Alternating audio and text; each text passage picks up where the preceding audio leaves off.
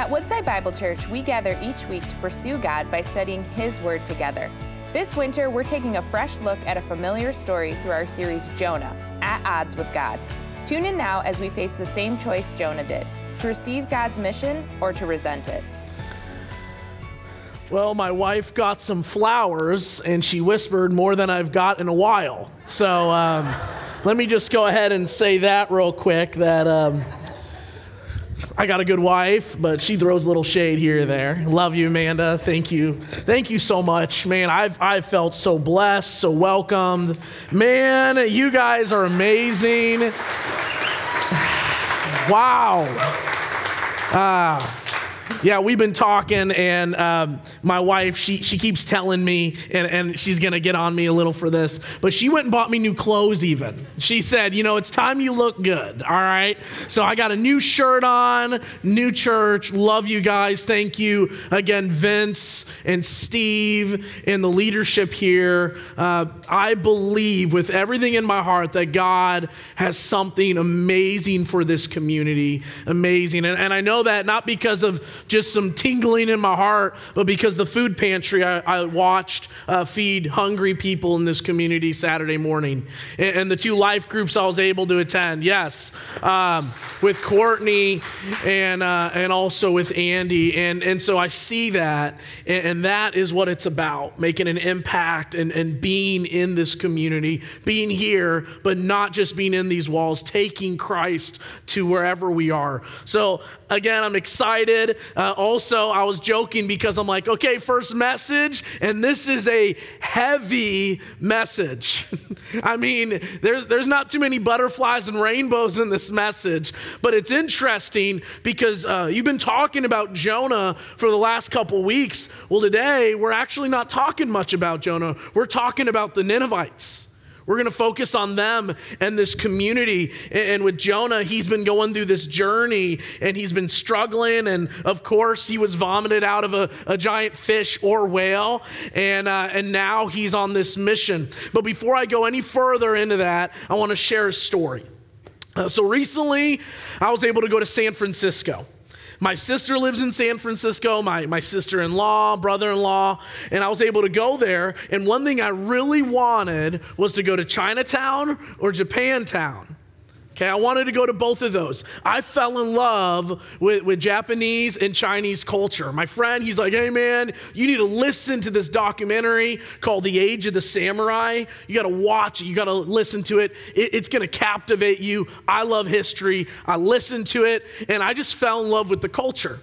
And so when I went there, I went to Chinatown, I went to Japantown, I took my daughter, my sister and I went as well, and we just walked through the village, and my sister, she's been to China, she's been to Japan, and she's like, yep, this is exactly like the areas I was at in China and Japan. And so it's interesting because in 1907, there was a revival, there was this movement in Japan and in Korea. And one thing that intrigued me in this documentary was learning the tensions between Japan and neighboring countries.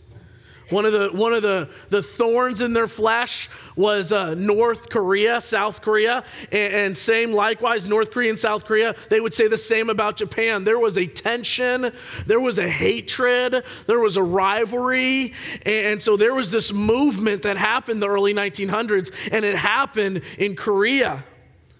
And so the story goes like this, that they were taught this message, to eliminate sin in their life, to repent, to go back to the Word.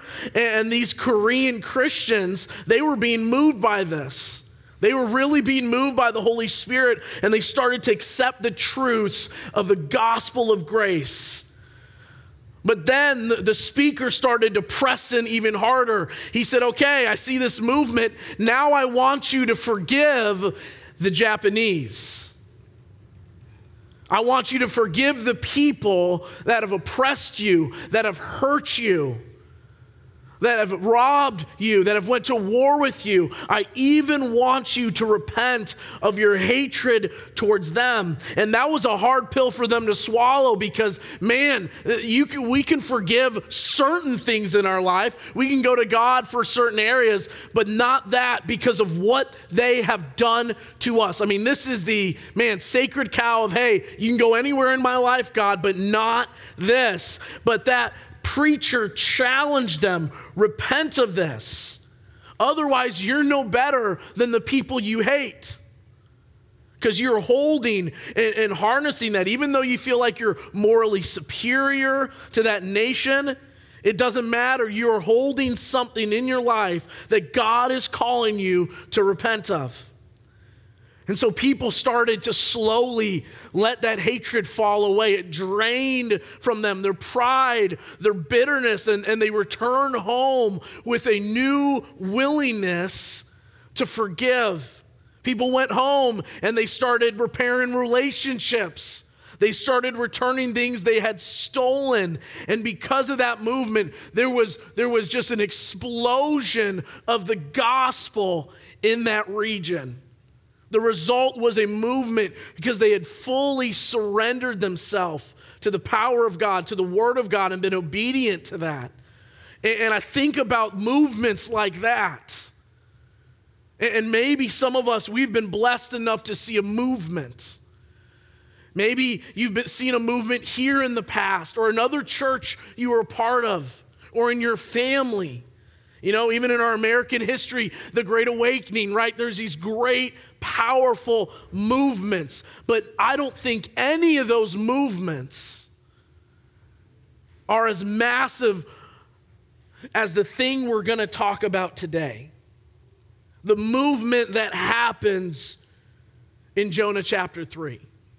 Some would argue this was the greatest movement in the history of mankind. Some would argue that what happens here, we've never seen it before.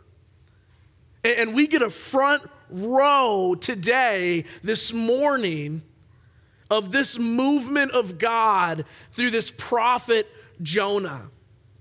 And so I'm excited about that because with this, there's this turning, this movement, this repentance. But a lot of us, what does that even mean? You know, when I think about repentance, you know, that's a strong word, right? Sin, repentance, obedience. But a lot of us, we forget what this means. If I ask everyone in this room the definition of repentance, we probably would have in some variation, 90% of us with a different form of what it means. And so first, before we go any further, I want to talk about what is repentance. Because repentance is what is the theme of this entire chapter. And so the definition of repentance is this, first comes back to this Hebrew word, shub. I thought that was interesting, the Hebrew word shub, and it means to turn. So repentance, biblically, it just means to turn. It's not just confessing one's sin or to simply ask for forgiveness for one's sin. No, it's more than that. Repentance is an act of turning from one sin and turning to God. So turning from something in our life that's not honoring to Him and turning to Him. And in this chapter, in chapter 3, we actually see verses 8 and 10, and we'll be talking about those a little later, that they use this word repent 4 times, which again reveals that central purpose of this theme. So again, we're going to walk through this. We're going to dig into it, what it looks like for us, what it means to have true repentance. And so we're going to talk first what it means. And repentance begins, this is where it begins, with hearing the word. That's where it begins, hearing the word. Let's jump into Jonah chapter 3, starting in verse 1 right here. Then the word of the Lord came to Jonah the second time, saying, "Arise, go to Nineveh, that great city, and call out against it the message that I tell you." So Jonah arose and went to Nineveh according to the word of the Lord. Now, Nineveh was an exceedingly great city, 3 days' journey in breadth. Jonah began to go into the city, go in a day's journey, and he called out, "Yet 40 days, and Nineveh shall be overthrown." So here we go. We got Jonah. He's going into this great city. Some historians say that the city of Nineveh was anywhere to about 100,000, give or take. It's a massive city in ancient Israel area, or a Middle East, Mesopotamia. So this is a massive, massive city. And so here goes our guy Jonah again. And it's interesting because in this section, it says the word of the Lord came to him a second time. So I love this because as I continued to study, it showed us and it reminded me that our God is a God of second chances. That Jonah, he had that opportunity and then he was ate up by a whale, right? And then spit up. But here is a second chance with this prophet of God. And it's interesting, the first 2 verses of chapter 3, they're almost exactly the same as the first 2 verses of chapter 1. One of the small changes is that after telling Jonah to go to Nineveh a second time, he tells him to share the message that I'll tell you.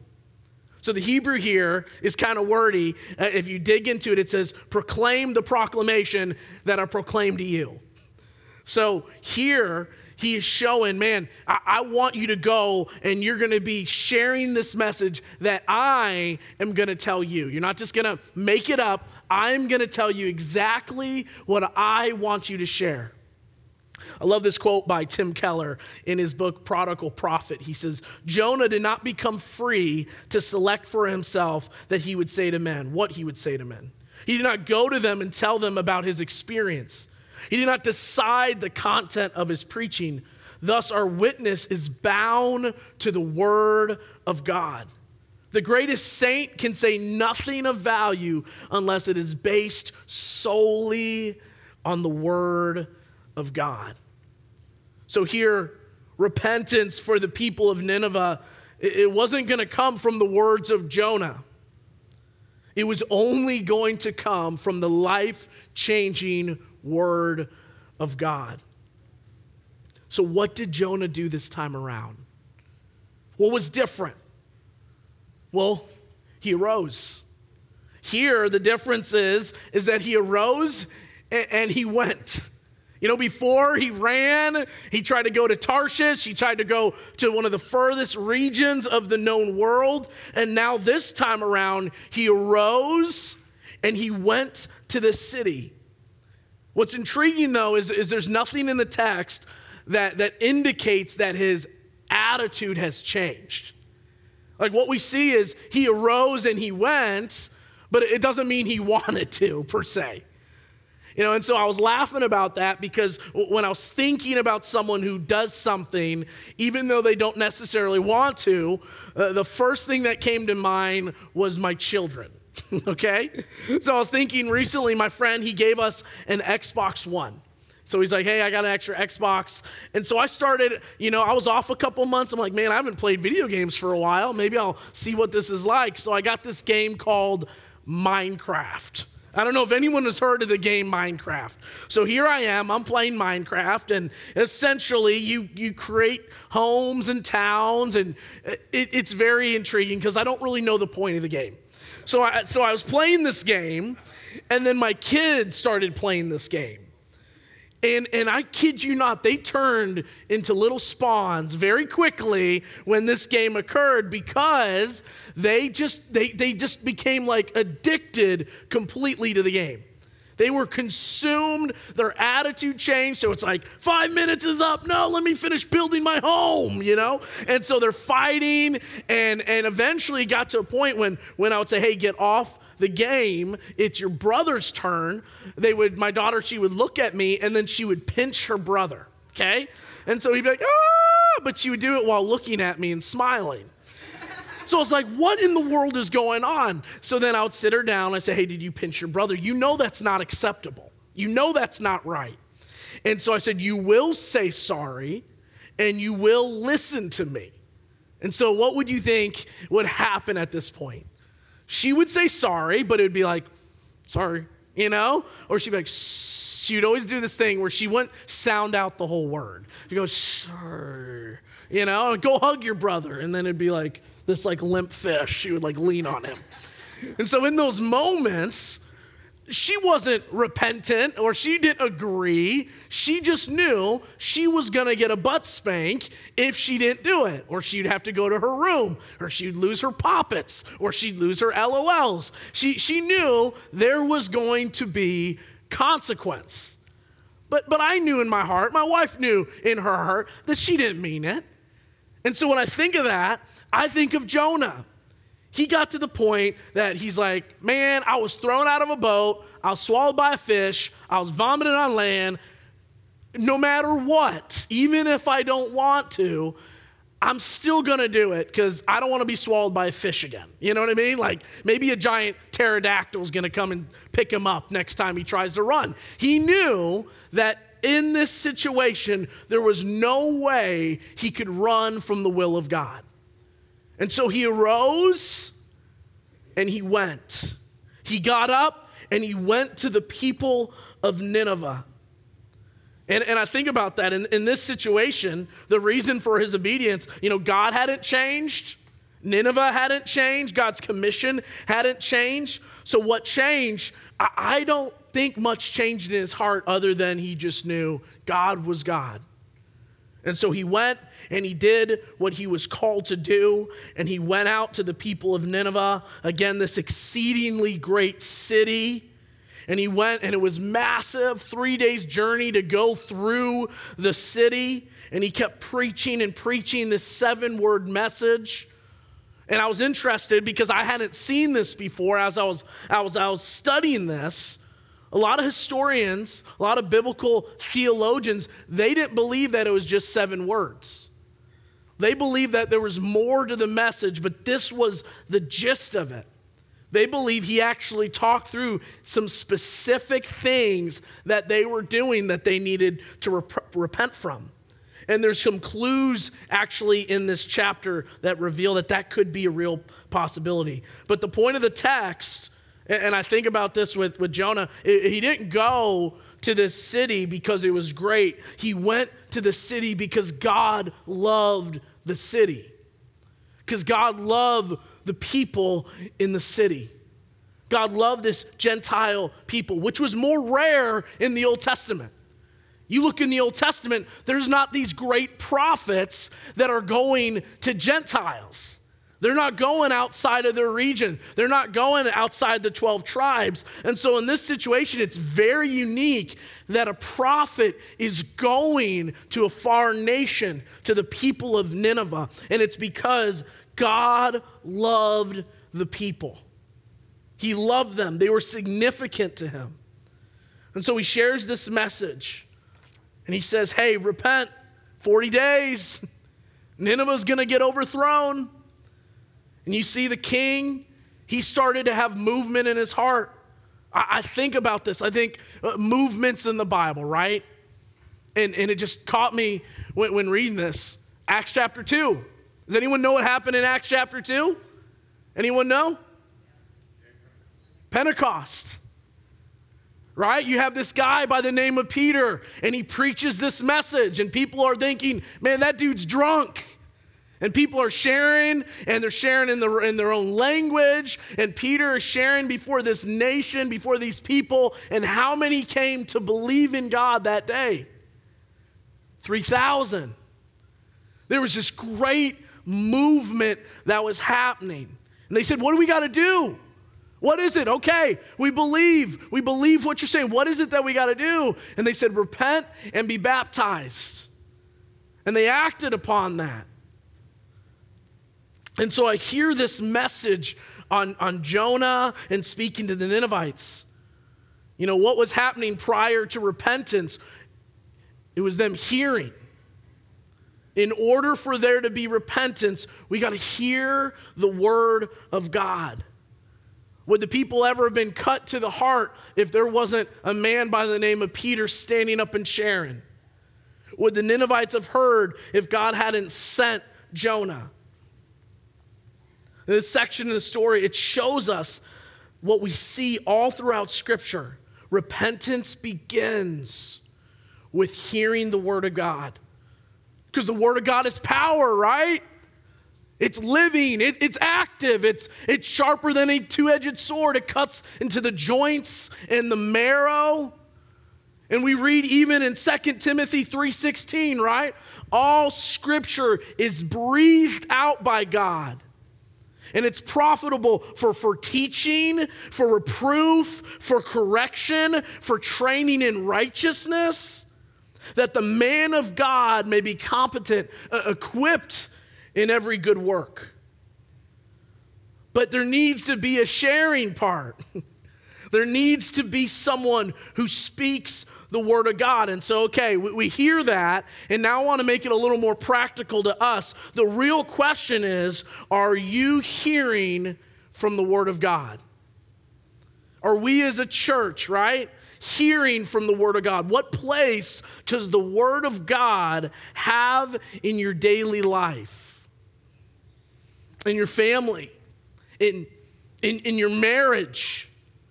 If you've had a season where you're running a Tarshish, some of us, we might be in a fish right now. And we need to be vomited out. And we need to rise. And we need to go. But I want to encourage you that we serve a God of second chances. We serve a God, he didn't leave Jonah in the fish. He didn't leave him to drown in the ocean. He didn't say, oh, you don't understand the opportunity you have. There are hundreds and thousands of people who would love to be my prophet. That person would love to be my prophet. No, he used Jonah. And he gave him a second chance. And so while this process, and I think through this, while it begins with hearing, it continues through believing. So anyone could hear, right? Anyone could hear and listen. It's when it turns into belief. Okay, I hear you, and now I believe you. Jonah 5:5-6 says this, and the people of Nineveh, they believed God. They called for a fast, and they put on sackcloth from the greatest to the least. The word reached the king of Nineveh, and he arose from his throne. He removed his robe. He covered himself with sackcloth, and he sat in ashes. So they didn't just hear it. They believed it. They didn't just say, okay, you're that crazy guy on the corner. They actually heard it from the greatest to the least, every single person. And I think about that king. He even humbled himself to the place of a commoner.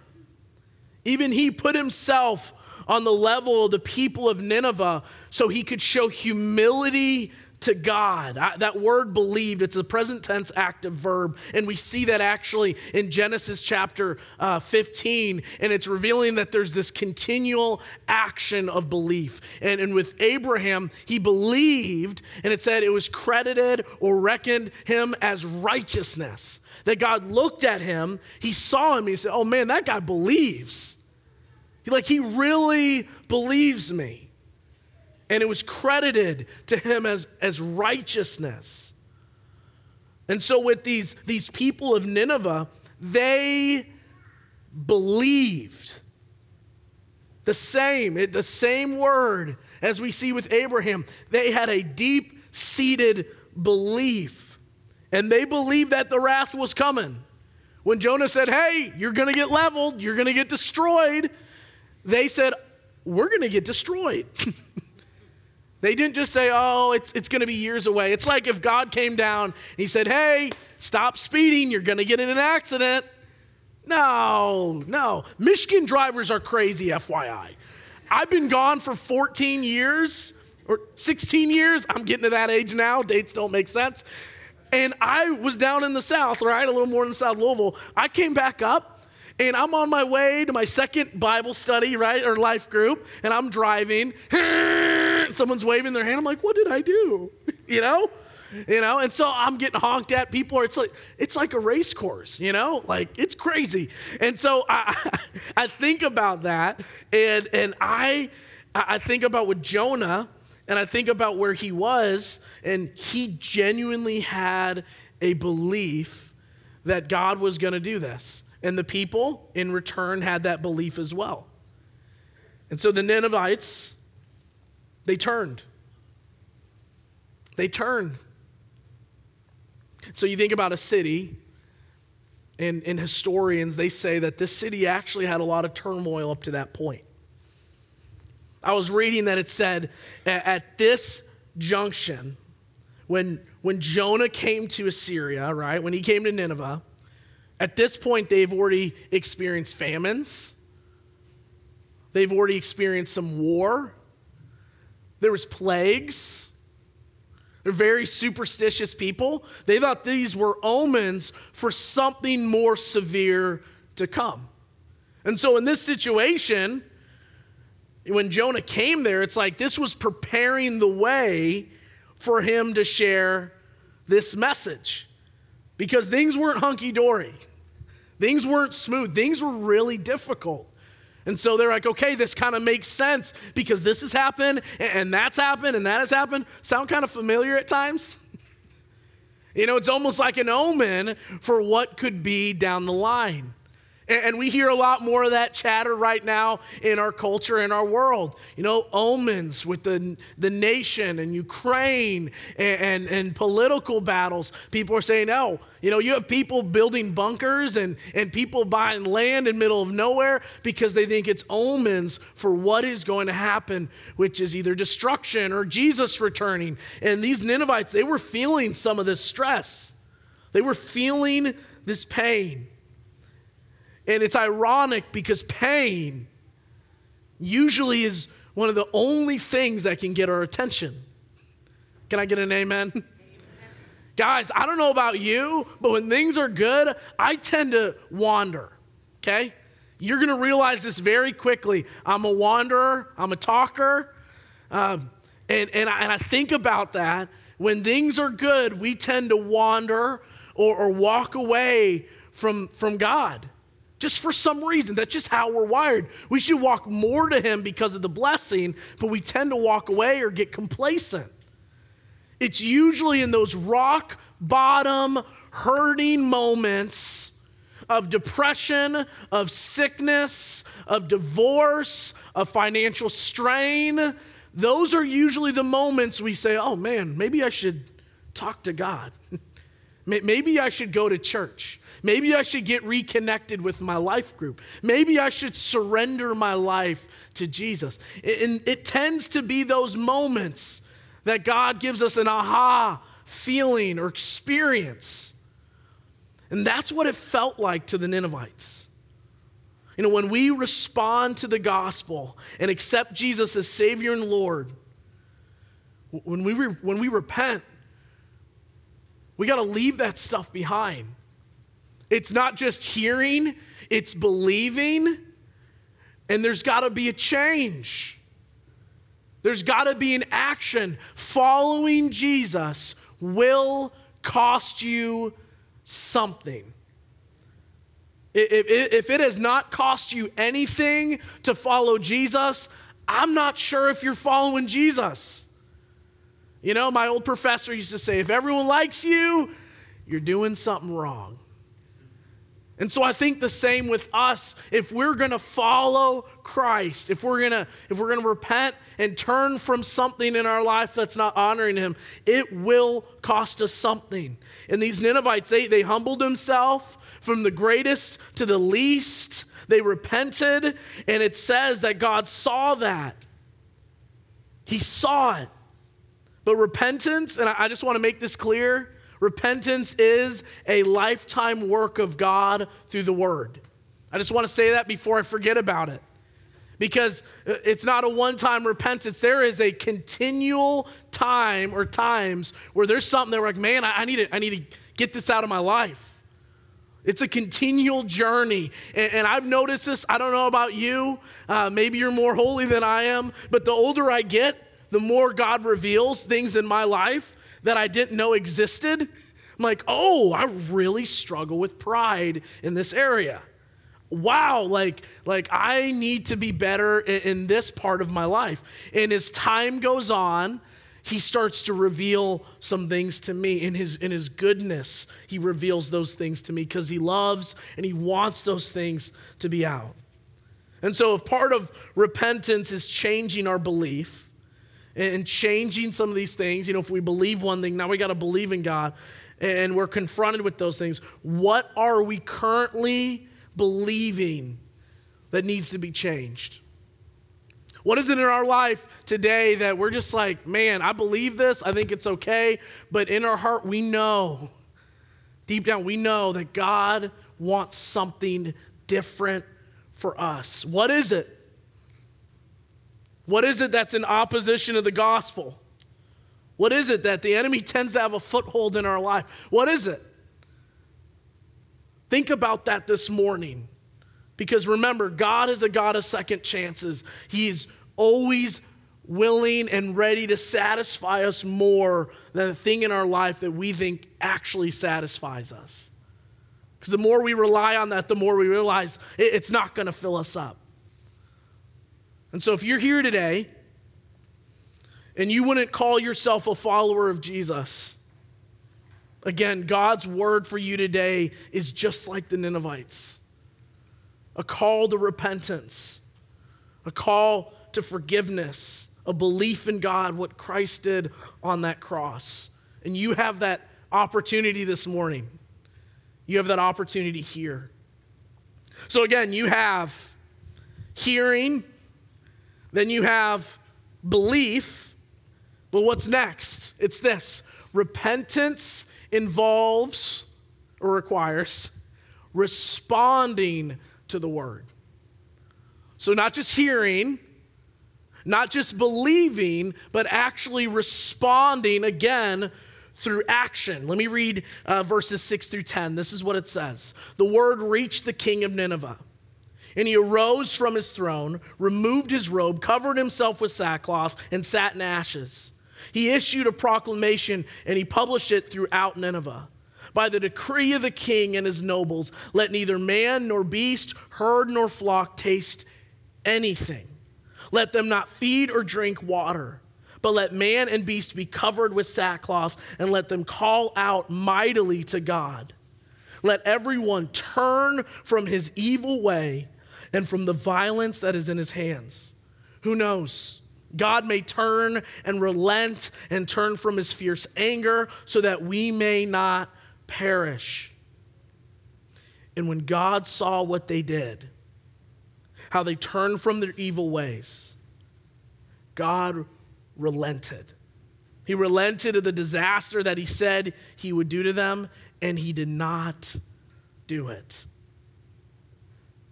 I think about this, and this is where I think so many, and I'm just as victim to this, so hear me out. We get lost here. A lot of us, we would admit that, hey, we're willing to repent, ask forgiveness.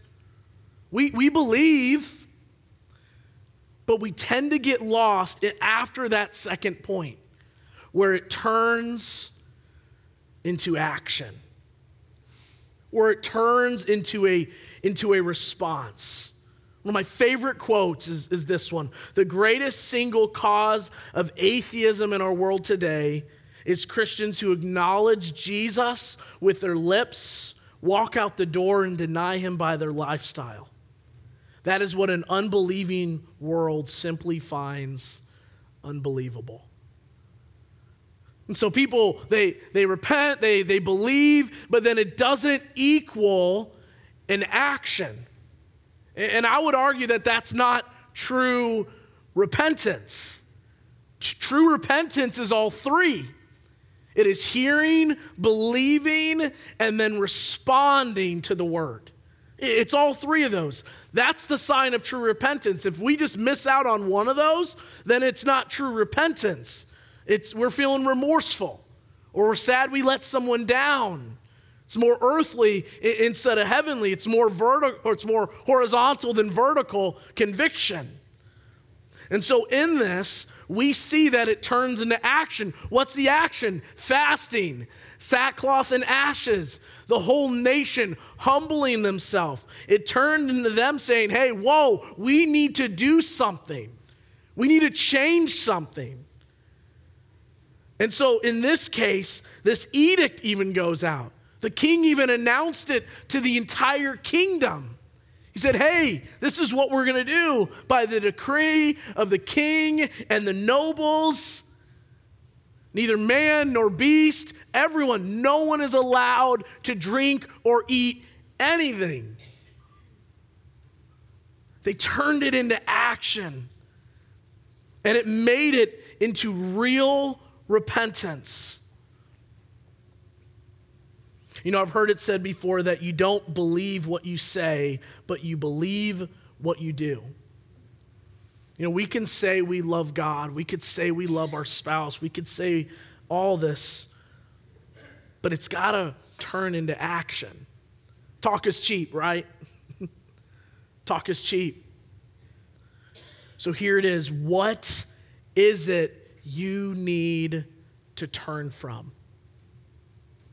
What is it? Think deep. Really reflect. What is it right now that you need to turn from? You know, I can think in my life different moments and seasons where God, he said, man, you gotta turn from this.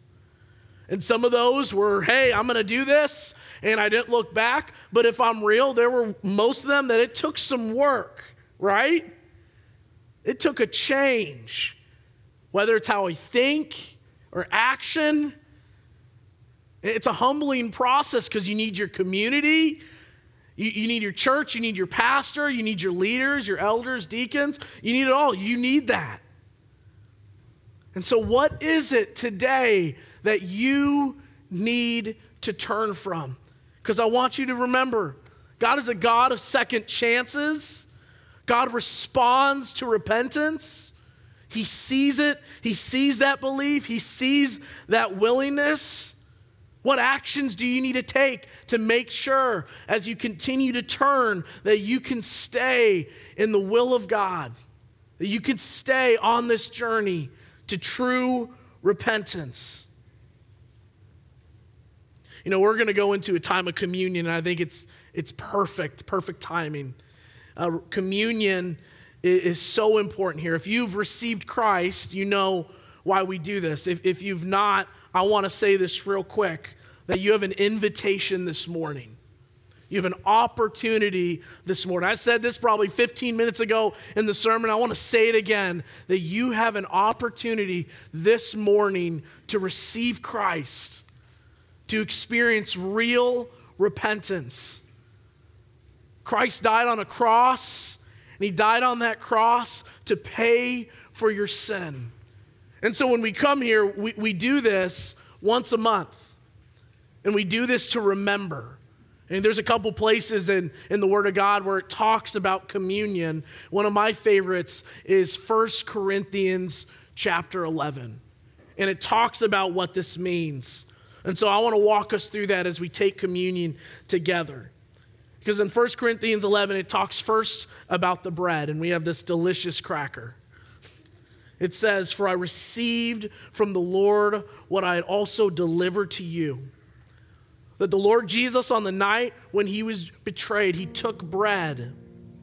And when he had given thanks, he had broke it and said, 'This is my body. Do this in remembrance of me.'"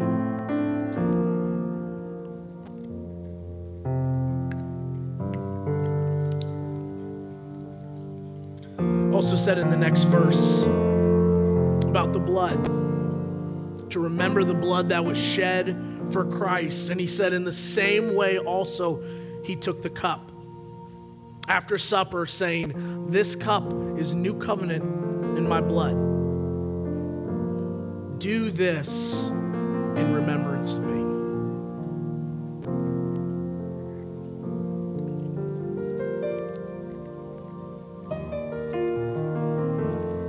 Guys, as we exit and we end in worship, I just want you to remember what Christ did for you, the invitation you have this morning. So let me close in prayer and we'll worship together. Father, thank you so much for this morning. Thank you that we can take communion together as a church. But if there are those who don't know you, Father, I pray that they don't wait another minute.